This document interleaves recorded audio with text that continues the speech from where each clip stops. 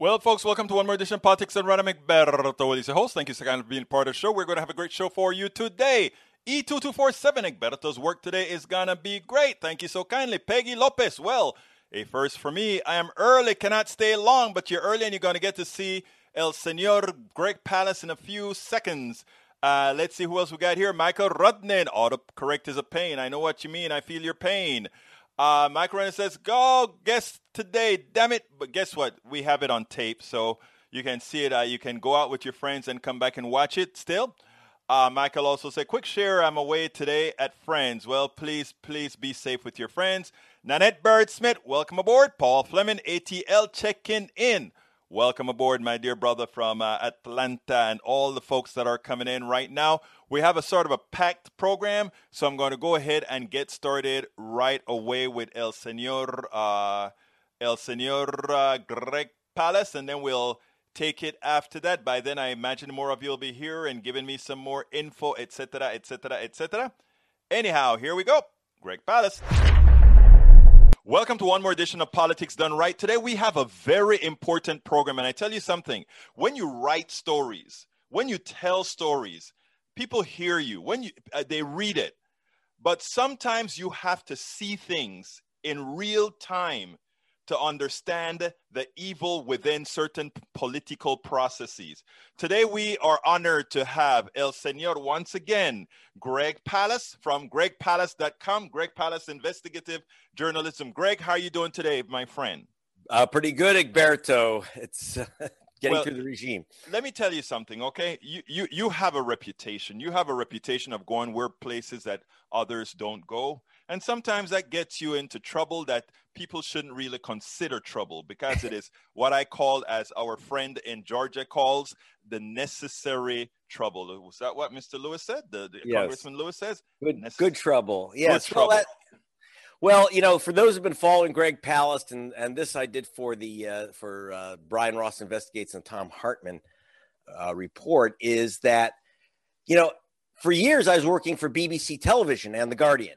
And at BBC, we didn't do what they do in America. In America, if bad guys won't give you an interview, say, oh, they gave us no comment. We don't allow no comment. We go hunt them down and find them. And sometimes it's dangerous. In fact, in the film you're going to see with me, what you won't see in the short film, we're going to have more coming out later, is that before the interview began, this woman was showing me all her stacked ammo. She had a loaded shotgun next to her door. This is a Georgia GOP official. She, by the way, it won't be mentioned in the film, but she is running for vice chair of the Georgia Republican Party, will probably win. She is the candidate of Marjorie Taylor Greene, you know, the fruitcake with the Jewish space lasers. But this is an important GOP official, not minor stuff. And you're going to see what the lengths that they will go to eliminate voters of color from the voter rolls. I've been hunting this story down for 20 years. Greg, let's pause. I want our audience to see the video first of all. Check this out. We're about to meet with a GOP official who says that she has personal knowledge that 32,000 people are voting illegally in this county. So my name is Pamela Reardon. I am currently 6th District Committee woman to the state party. I know for sure voters do not live here.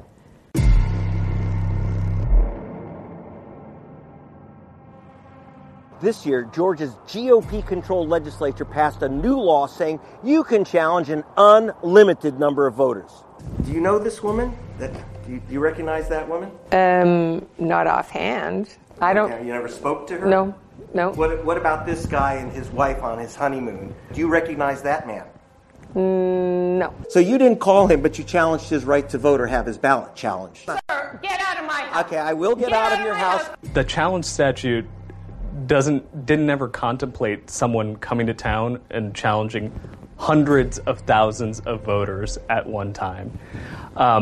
This, in our view, was an abuse of that statute. That doesn't mean that you get to print out reams and reams of Excel spreadsheets and just, levy a charge against thousands of people that you don't even know and get them, removed off the rolls. Imagine using the Ku Klux Klan Act of 1871. It gets real when you get arrested. It gets real. You heard of the Ku Klux Klan law of 1871? I'm from Canada. So you don't know the Ku Klux Klan law? I'm from Canada. Clearly you don't know Georgia law. He's a legal I got voter. my right to vote in 94.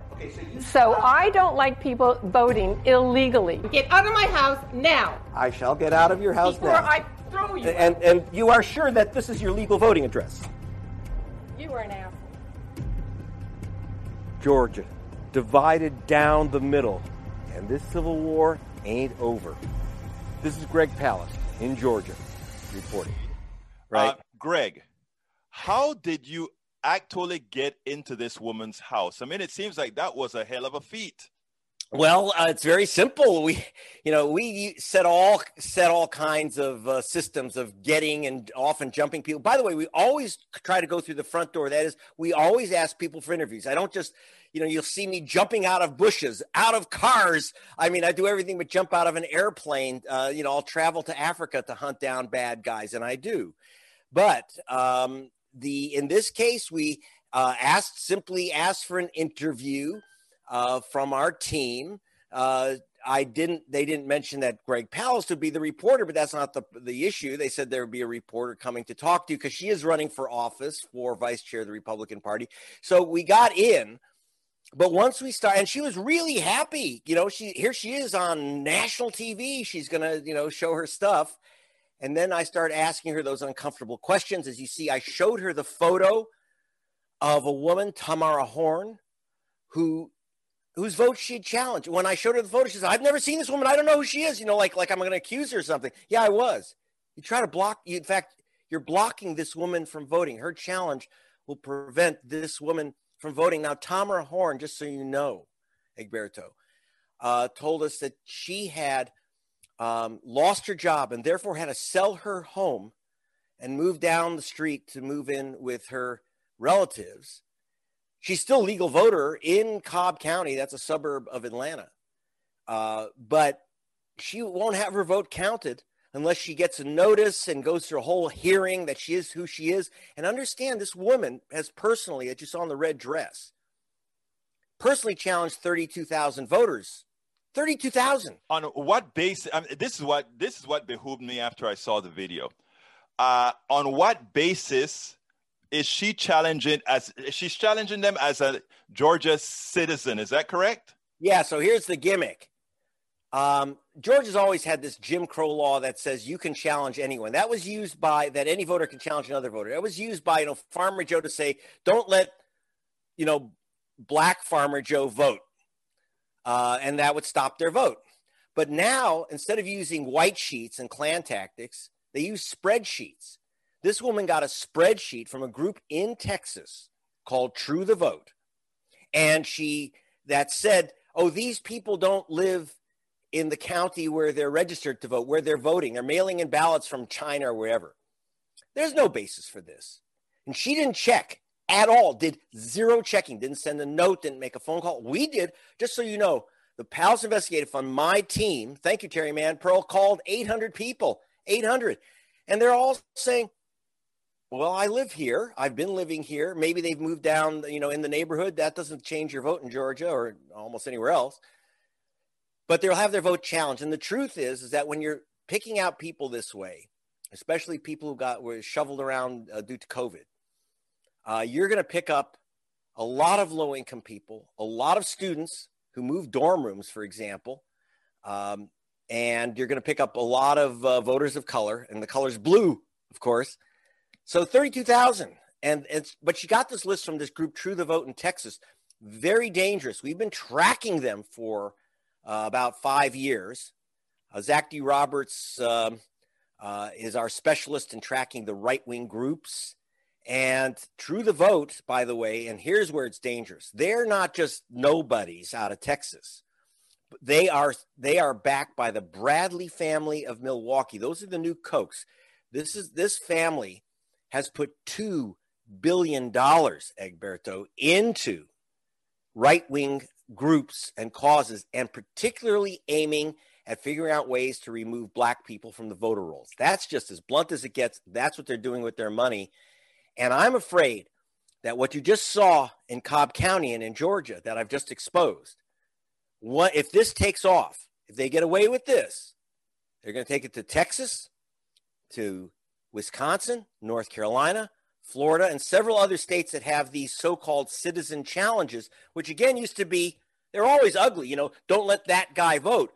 But when you're sending in tens of thousands, hundreds of thousands, remember the Republican Party's operatives, mostly Republican operatives, all working for True the Vote, are challenging 364,000 voters, a third of a million voters in Georgia, a third of a million. And I got to tell you, the ACLU, NAACP, they were just stunned that this was going on. And so I'm very, very concerned. Their basis, they did no checking. They simply took a list from this group, True the Vote. It is dangerous stuff. And remember, this is not the government removing people. But one thing that was not in the film is that the Republican Secretary of State of Georgia actually encouraged this group, True the Vote, and these GOP operatives to mount these challenges. And you know what he said? This should make you sick if you're an American. He said the federal law prohibits me from removing voters, but these people can. So it's a way to work, what he thinks is a way to work around the federal law that says you can't pull this stunt. Right. Well, look, let me go a little bit further here.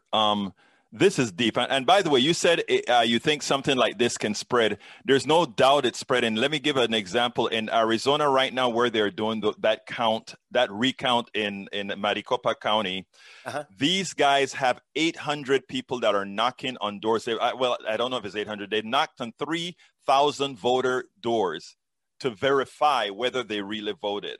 That is actually voter intimidation according to federal law. They're executing it, and we don't have our new Attorney General. What's his name? You know who? Merrick Garland. Garland. We don't see him being aggressive and telling these folks, simply, you cannot do this. People need to be thrown in jail so that they are made examples of before this stuff metastasizes. That is the thing of civil wars, because, again, if too many people think it is okay before it is nipped in the butt, it's too many to stop then. So, I mean, I'm glad that you did this report that you did. Now, one would think... By the way, I should say that Merrick Garland just issued a statement saying that he's going to begin prosecuting those who violate voting laws. And I got to tell you that, as you heard from Gerald Griggs, who represents the NAACP, he's also been, by the way, the lawyer for the Palace Investigative Fund.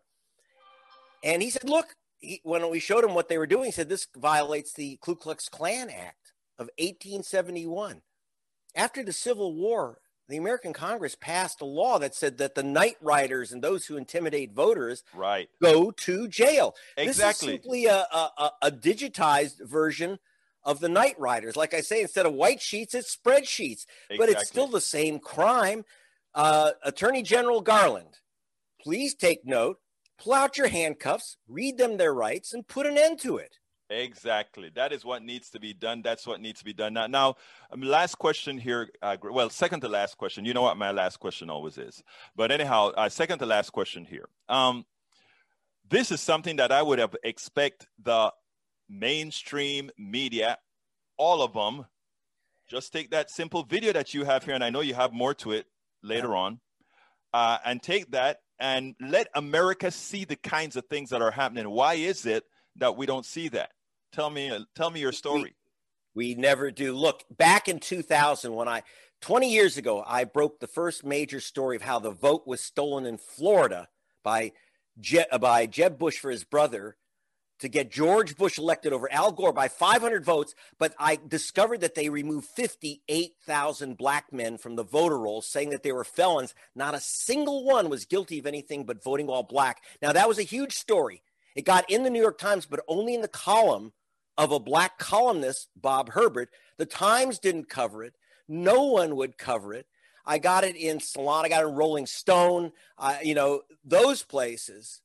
And it was put out all over the world by BBC Television. I did the report for them, and the front page of the Guardian newspapers, where I was an investigative reporter. I was actually living in London.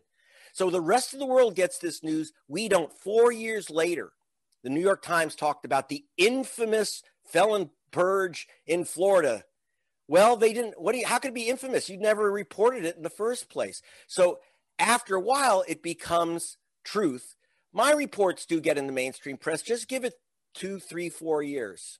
But it will be out in the BBC and elsewhere. It is sad because I think there is some sort of a collusion between the plutocracy here and the system. There is a particular modus operandi in the way things work out here. In other words, we don't rock the boat too much on the left. We don't rock the boat too much on the right. We try not to make it, many people don't like the kind of journalism that actually finds truth. In other words, a criminal is not going to tell you they're a criminal, or you're not going to interview a criminal and they say, yes, I did wrong. You're going to have to get into their space however you can get into your space. And guess what? That is not what journalism teaches in our schools. Right. We teach being polite. We don't teach journalism.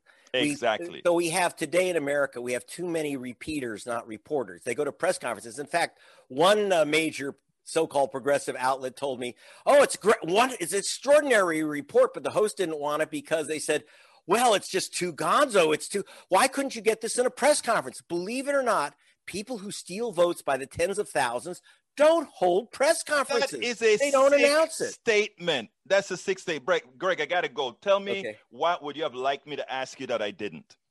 Okay, well, the only thing I would say is what's next? So we have to expose this thing now. Go to gregpalast.com, watch the continuing reports, because what you saw, that woman challenging 32,000 people, even in that county, the chairman of the Republican Party added another 16,000 names. This could flip. The question is, how will this affect the elections? Big time.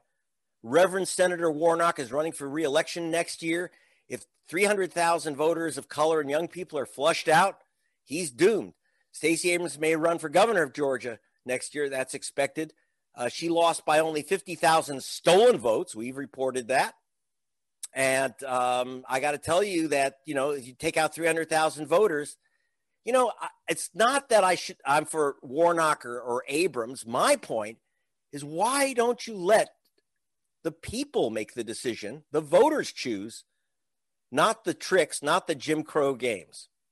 Greg Palast, please visit gregpalast.com, GREGPALAST.com. That is true investigative journalism. Some folks don't really like to do things in certain ways. Look, when I saw that video of my brother, I had to contact you and say, we got to get this to hell out for people to see, because this is what's killing our democracy. It's been my pleasure to have you once again on Politics Done Right. Thank you, Egberto. This is an extraordinary platform, and I appreciate the work you've been doing. Well, folks, I hope you like that. I have another interview, but beforehand, let me salute a few people. Bridge MCP, welcome aboard. Wendy Green, democracy is in the process of being murdered as we speak. No, but you know what? We are in the process of doing, my dear Wendy Green. We're in the process of putting out these messages so that we can take control and ensure that these charlatans are not able to be successful. They will not be successful because we are all Democrats, little d Democrats. We all believe in democracy. We all want to ensure that these charlatanes are not able to get away with what they're doing. But here's the problem. A lot of this stuff occurs undercover. And what guys like Greg Palast does is he goes out there and makes sure that that it is exposed.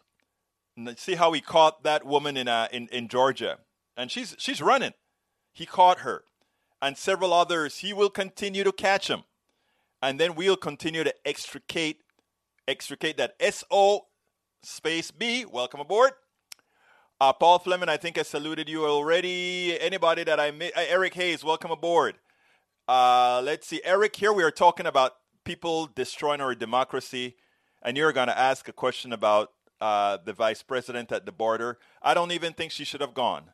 There's no. I don't even think the vice president should have gone to the border. I don't even think she should have gone to the border. That was caving to political pressure. I mean, it's ridiculous to believe that the vice president or the president going to the border is going to change anything or has any impact. I think they belittle themselves just like our Greg Abbott has belittled themselves in going to the border and all that kind of crap. I think it is crap. Let's have policy and stop working about all these crazy things. Yes, E2247, bird dogging politician is a old, tried and true organizing tactic. We've done that a lot with Move to Amend and other organizations I've worked for. Nanette Bird-Smith, welcome aboard. When this is Egberto, I hope you're right. Just exposing the damage is far from enough. It's just hand-wringing. Okay, here's what we do, my dear friend Wendy. We expose the damage so that people, otherwise, our activists know that it's there. The next person that I'm putting on is an activist. When he gets this information, he acts on these information. So that's what it takes all of us. It takes us getting the people who are investigating, giving them a platform to put it out there, and then the activists take over. Let me tell you how political activism works, okay? We have the activist journalists. You have Greg Palast, myself, etc. We go out there and we try to find that stuff that's not always quite available in the mainstream media for people to get crazy or mad about. Then we take our platforms and try to put it as wide as possible. And there are two people that are watching that platform. There are the activists that are watching the platform and the average American citizen, some of them that are watching. The activists are out there taking this info and bringing it to the people. And the few people that are not necessarily activists, but they get a good feeling that something is actually getting done. And that is what we do. And by the way, since I just mentioned about us, before I run away to the next video, I want to ask all of you on YouTube to please go ahead and click the join button, become a part of our posse that allows all this information to get out there. Help fund us to put all this stuff out there. It's not, we just have to get it done. That's all I do, 16 hours a day, 7 days a week. Again, click that join button if you can. Alternatively, if you're on Facebook, Twitch, or any other platform, go to politicsdoneright.com/YouTube, politicsdoneright.com/YouTube. Consider getting our cups or mugs designed by Bridge MCP, one of the leaders in our PDR posse. You can get our cup at this link right here. As we have several ways that you can support us. Either go and click the join button on YouTube or purchase a few things at our rack on YouTube. If you take a look, we have T-shirts and face masks, all that good stuff with Politics Done Right on it. You can give us a super chat by hitting that $sign on YouTube. You can also go ahead and support us on another platform called Patreon. It's for people who do the kind of work that we're doing here. That is at politicsdoneright.com/Patreon, politicsdoneright.com/Patreon. Patreon is spelled Patreon, Patreon. Alternatively, you can also support us at PayPal, politicsdoneright.com/PayPal, politicsdoneright.com/PayPal. You can get all our books at politicsdoneright.com/books, and which are our books. Look, the trio is really good to get all three books if you can. But, the one that just got finished was How to Make America Utopia, taking away the economy from those who rigged it. This one, It's Worth It, How to Talk to Your Right-Wing Relatives, Friends, and Neighbors. It kind of tells you that we need more than just progressives. We need everybody. We got to bring everybody into the fold. So you have to know how to talk to them. We kind of talk about that. And as I see it, class warfare, the only resort to right-wing doom. That was my first book. And the reason I wrote that one was during the Obamacare debate and all these other kind of things that we had, it was like how these people really controlled the narrative and had all of us, so many of us, including many progressives, voting against their own interests. So it was about these three books give a whole step-by-step process. One is explains how that it's a class warfare and a lot much. It's a pretty readable book. How to Talk to Your Right-Wing Friends and Neighbors and How to Make America Utopia. Now, if you want a signed book, however, you can buy it directly from us, politicsdoneright.com/store, along with all the T-shirts, etc. And if you get the book directly from us as opposed to just by Amazon, get it by Amazon if you find that easier to purchase there.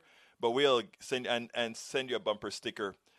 Even if you don't get it from us, if you just write us a letter and a note and say, hey, this is my address, send me a bumper sticker. Of course, I'll send you a bumper sticker. Thank you so kindly for getting our one or more of our books. Anyhow, we're going to go on to our next interview. Check it out. Welcome to one more edition of Politics Done Right. I'm Egberto Willies, your host. Today we have a very special guest.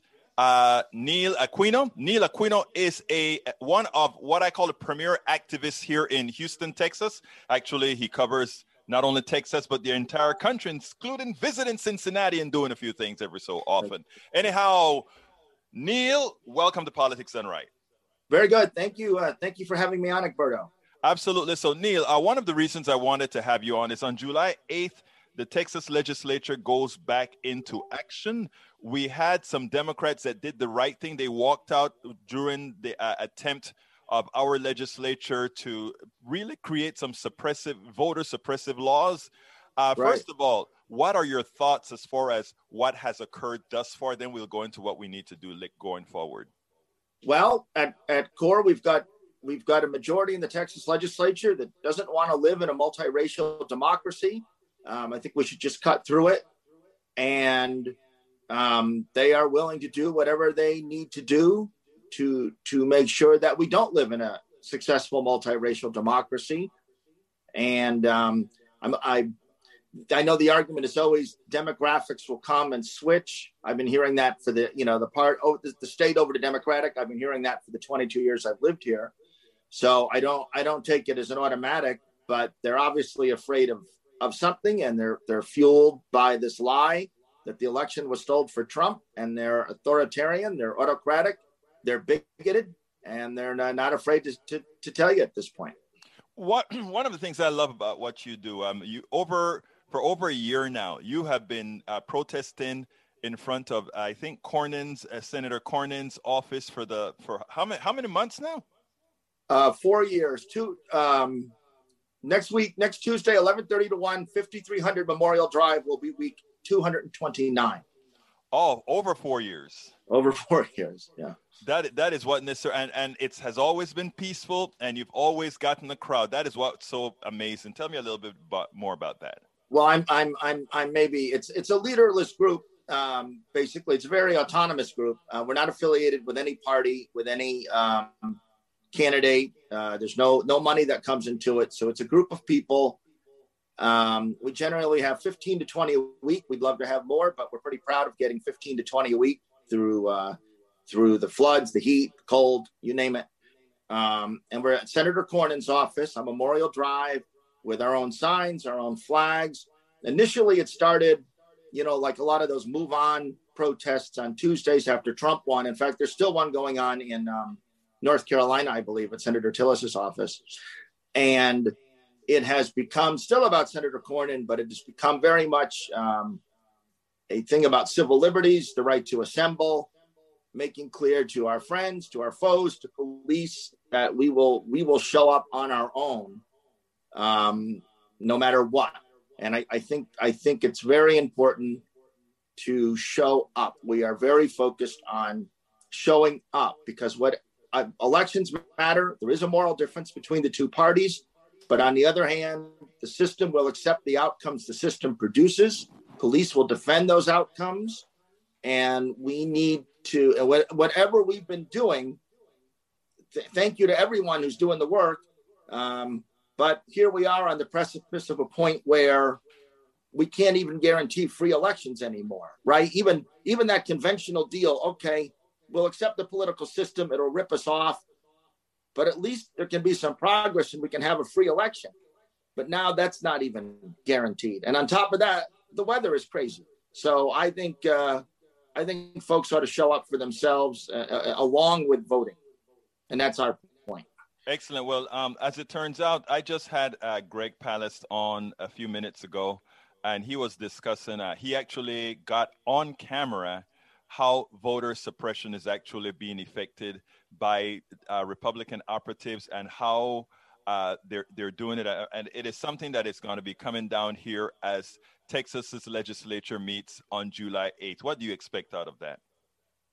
Oh, boy, a whole lot of cruelty.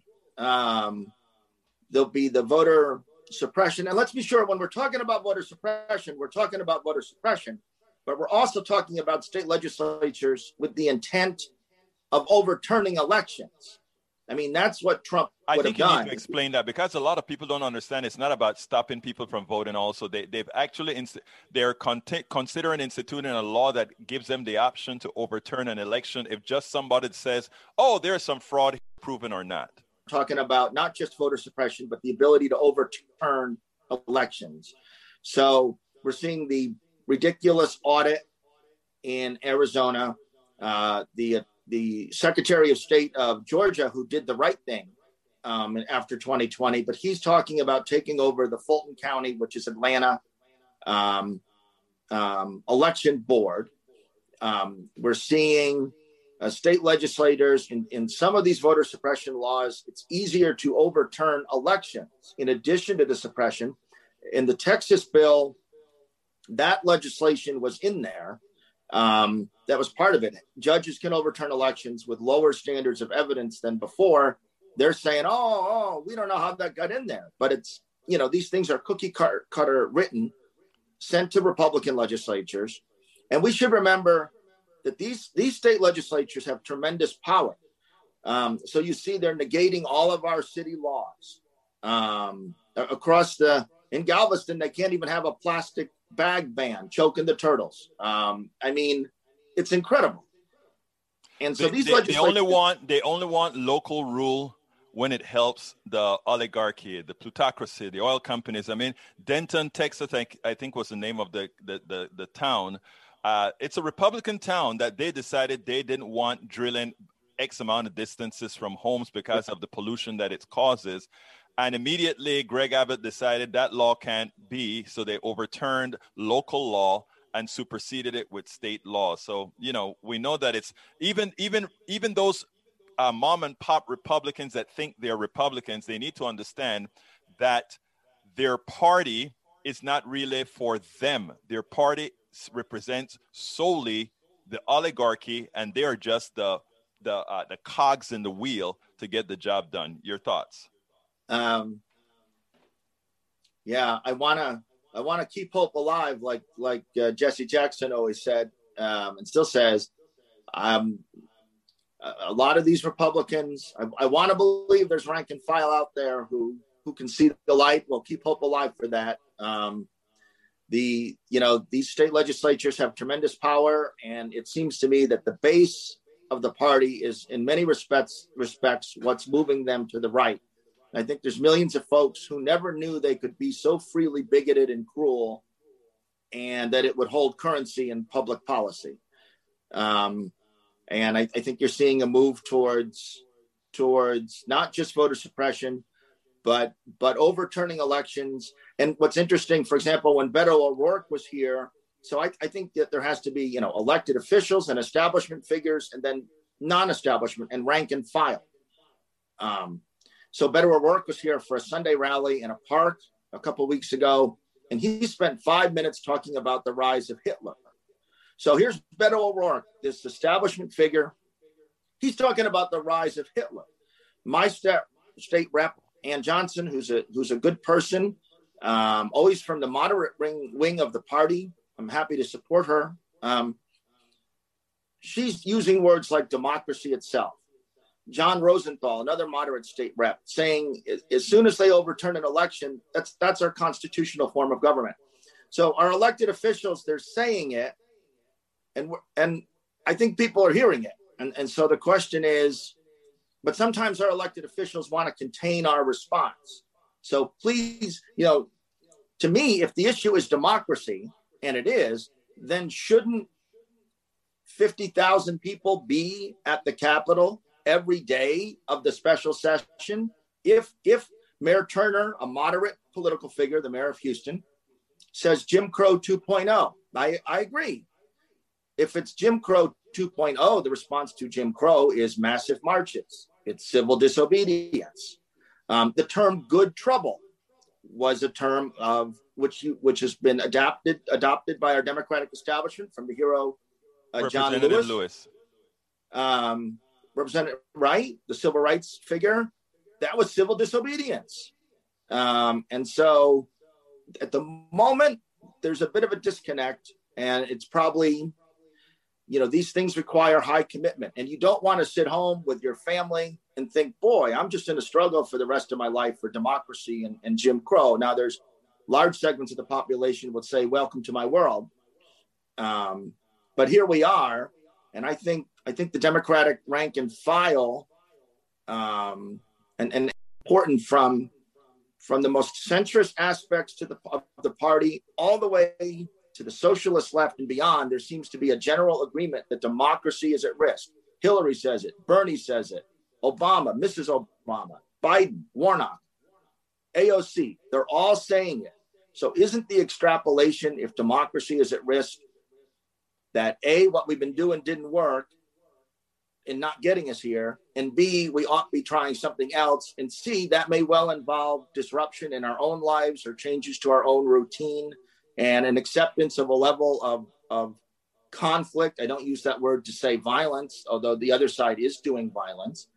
I think we need to think it out. And that process of thinking it out is a difficult one. That's why I wanted a rank and file activist on the show today discussing this particular issue, because I think you make it, I think what you're saying, and you can correct me if I'm wrong, is the Democratic Party is saying that democracy is at risk, but you are not seeing the urgency from those on top to mobilize, to rise up to what this actually means, as we did, let's say, during the civil rights era and other eras where we did mobilize people en masse. Hell, we even mobilized people en masse with the Black Lives Matter and the George Floyd issue. We actually got folks out there in the streets, and we got results. We had corporations acquiescing to BLM. Who would have thought?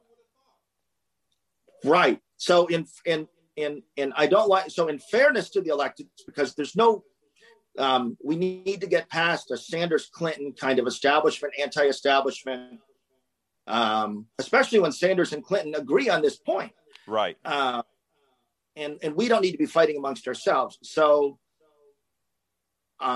taking the words of the Democratic establishment itself, democracy's at peril, and what then is the next step? And I don't know how you can,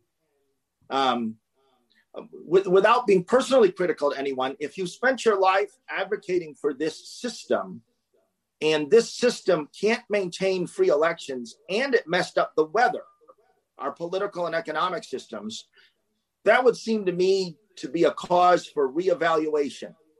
And I'm not going to tell you I have that answer, but I would say one aspect of that answer is that we as rank and file folks, from the Clinton centrist to the socialist, it seems to me that the Republican Party is not making distinctions.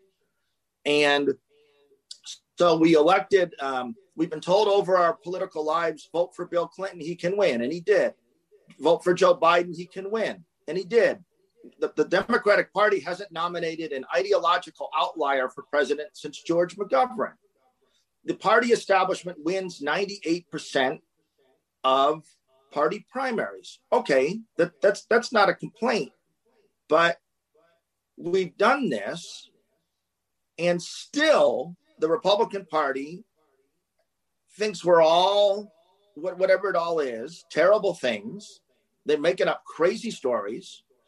And the FBI is saying right-wing terrorism is the highest domestic threat. And we don't even seem to be able to guarantee a free election. So it isn't working. In other words, you're saying we do need a paradigm shift. I'm running out of time right now. Neil, why don't my last question is always the same. Tell me something that you want to say that I didn't ask about. Well, I think you covered I think we need to engage in a ongoing philosophy has to be matched with action. But we need to be engaged in a kind of philosophical discussion is what is our next act matched with action that meets the pressures of the democracy crisis and the connected climate crisis.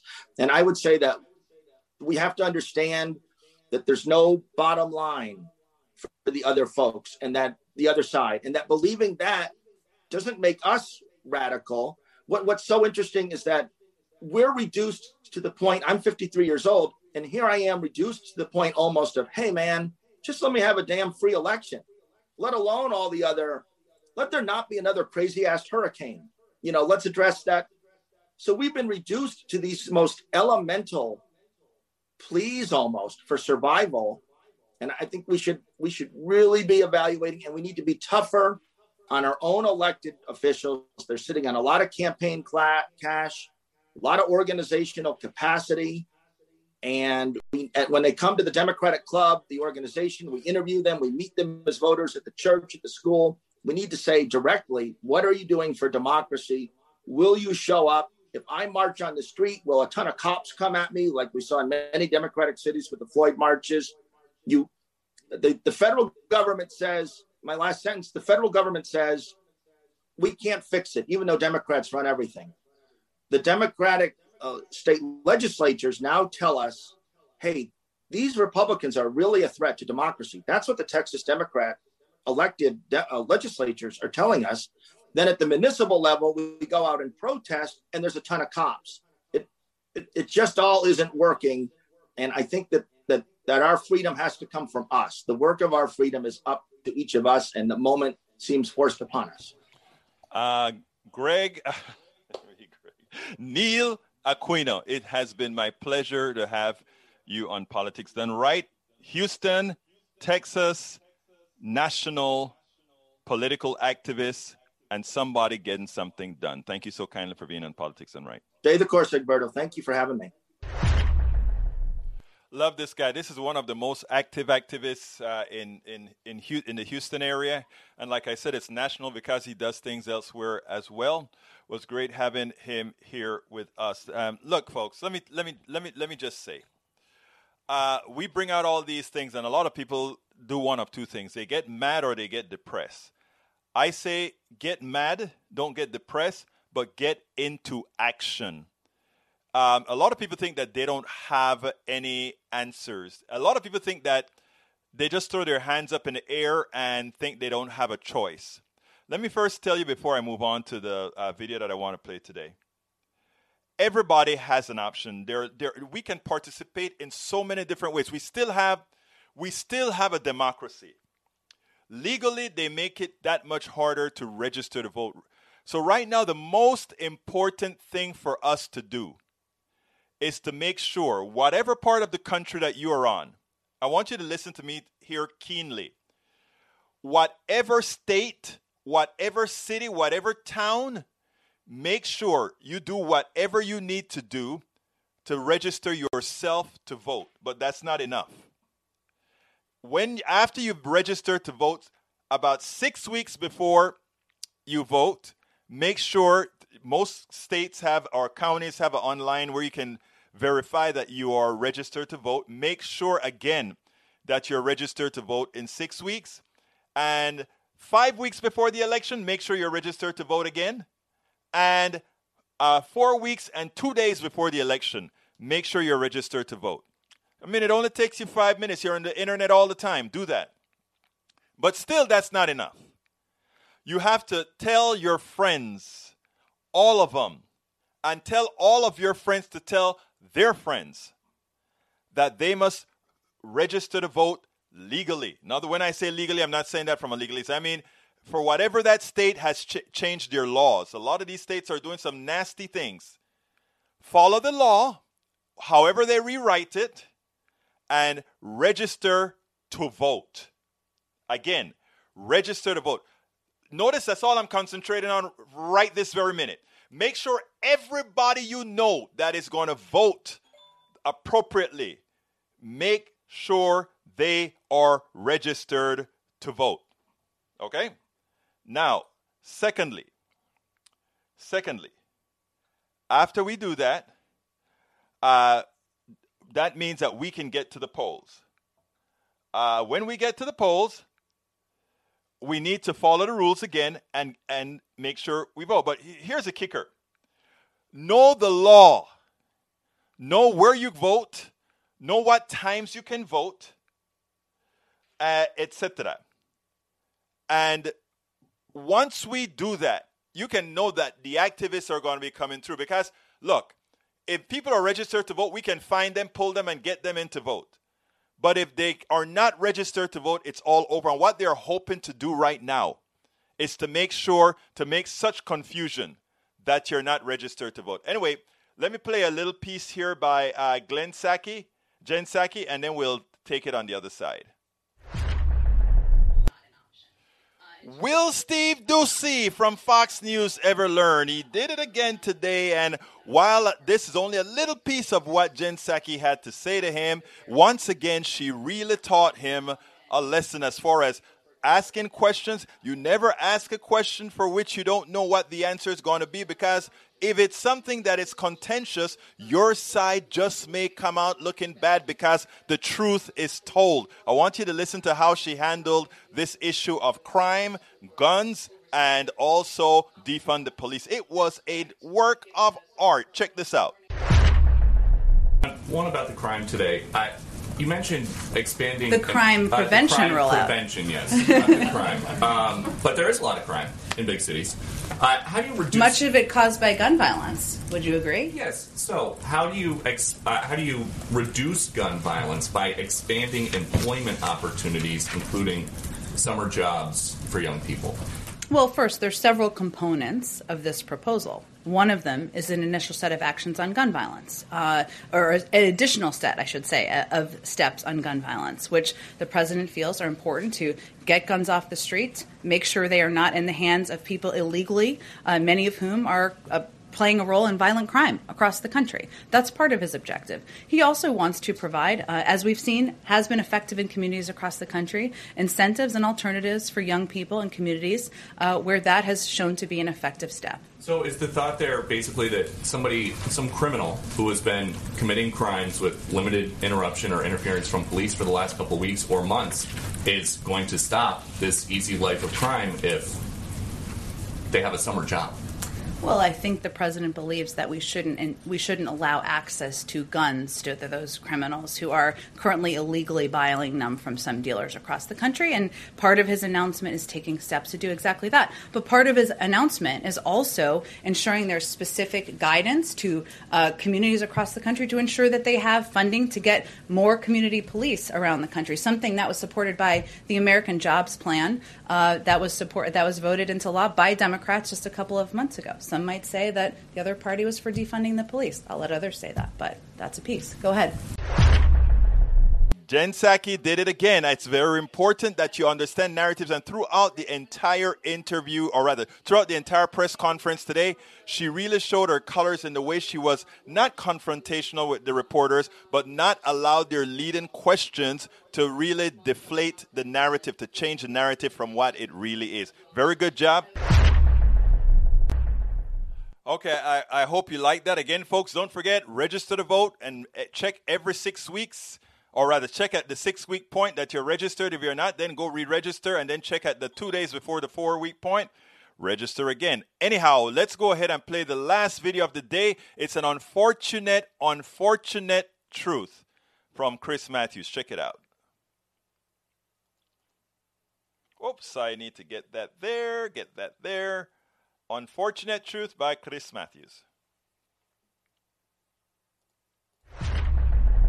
You worked up there and I worked up there. I worked on both sides, on the political side and the journalist side, and I have to tell you, I felt violated. I felt the building was a cathedral of democracy. I keep reminding myself that's where Lincoln gave his second inaugural about the Civil War and how it was penance, basically for slavery, and what was done by this whip was going to be paid for by the sword and blood. And he tried to explain to the American people the horror of slavery and this thing we inherited, this horror. And it's also where they passed the Civil Rights Bill in 1964. Mostly Republicans, as you know, did the voting. And with the South, the segregated Democratic Party had 22 segregationists in it right to the end. That was the old segregated deal the Democrats had struck. The Democratic Party had a deal with segregationists. We've come so far from that. But yet I think there are a lot of people in this country, white people, I'll be blunt about it, who would rather have this country ruled by whites than ruled democratically. I mean, if they really asked them after sodium pentothal or truth serum, or just put them under oath and say, Would you rather have a country run where whites win all the elections, or most of them? Or would you like to have a truly democratic country where people, regardless of their ethnic background, would be allowed to vote? And I'm afraid of the answer, because I see what happened in Pennsylvania, which the assembly up there, the top political Republicans, openly saying that they changed the law up there in terms of voter ID to make sure Republicans won elections. They just openly admitted it. This is Frank Rizzo stuff. This goes back to where you run on tribal lines. You run for the white vote, you gave up the black vote, and you hoped you could win. And unfortunately, that kind of politics, tribal politics, is still very much in evidence among these efforts by state legislatures to basically overrule democracy. Overrule democracy. But you know what? All you good people right here, we are the change. We're the, and you know, I want to say one other thing, because a lot of people get scared. A lot of people not only get scared, they also get mad at those people that are trying to overrule democracy. And there's something that I try to, if you just look at problems at the surface, you don't really understand what's going on. I do not hate those people that are trying to kill our democracy, our brothers and sisters or friends, etc. Don't hate them. They are ill. They are sick. When we buying the Kool-Aid is how we say it, but what happens is they are wired in such a manner that they are scared, and it was easy to hit that nerve that puts them in a panic. You see, you heard my previous guest, Neil Aquino, talk about bigoted people, etc. You can only be bigoted if the thing you're bigoted about is real. And you guys know that I talk a whole lot about racism when the issue is prescient. And race is a stupid thing. It really doesn't exist. But we have been taught to believe that it does. And then after we've taught to believe that it does, we create a narrative above it. So the Republican narrative, all those who believe in using tribal politics, they are built on sand. And you don't try to knock away the people on the top. When I say the top, I mean your friends that's sitting on that false sand being the racism thing or the other isms. You go at the core. And the core of the lie is the top of the plutocracy, creating the lie into otherwise good people. You have to believe that it's hard. When you have stupid, I don't like to use the word stupid, when you have people that you know, people that you love, saying stupid things based on what they've learned from those who promote that, you can't hate them, because that is the intent. That is the intent. That is what they need. That is what they need. They need you to hate each other. Now, they're going to hate you. All these folks out there, I know, they're going to hate me. If I return the favor, I'm not talking about turning the other cheek. That's not what I'm talking about. Somebody hit me, I'm going to slap them back. But I'm talking about our totality. If we return the favor, they win. I want you to remember that. They win, because that's what they need you to do to continue this system that is oppressive. And by the way, the system is not just oppressive on people of color. People are also oppressive on those who think they are privileged. But their level of privilege gives them that false sense. Keep sharing, folks. Keep sharing our stuff. Keep coming to our stuff. Keep supporting our stuff.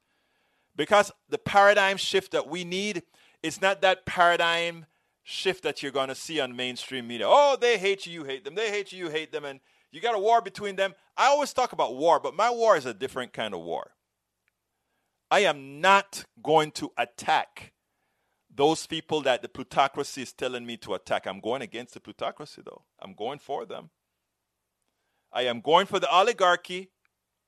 I'm going for the big businesses that need you to hate me. That is what it's all about. And it doesn't happen overnight. One step at a time, brothers and sisters. One step at a time. One step at a time. My name is Egberto Willies. This is Politics Done Right. And you know how I end this baby. I am what? Out! We spend a lot of time deconstructing the news, trying to parse it into a form that everybody can understand. We try to find those little nitpicks where it flies above the fray, etc. If you really like these videos that we do, I want to ask a big favor. Please go ahead, number 1, subscribe to our channel, and number 2, please join if you can. Thank you so kindly for watching. Keep watching. Please remember to share. We must populate the entire internet with our progressive message, a message that we know is what most Americans say that they want. So help us, please join.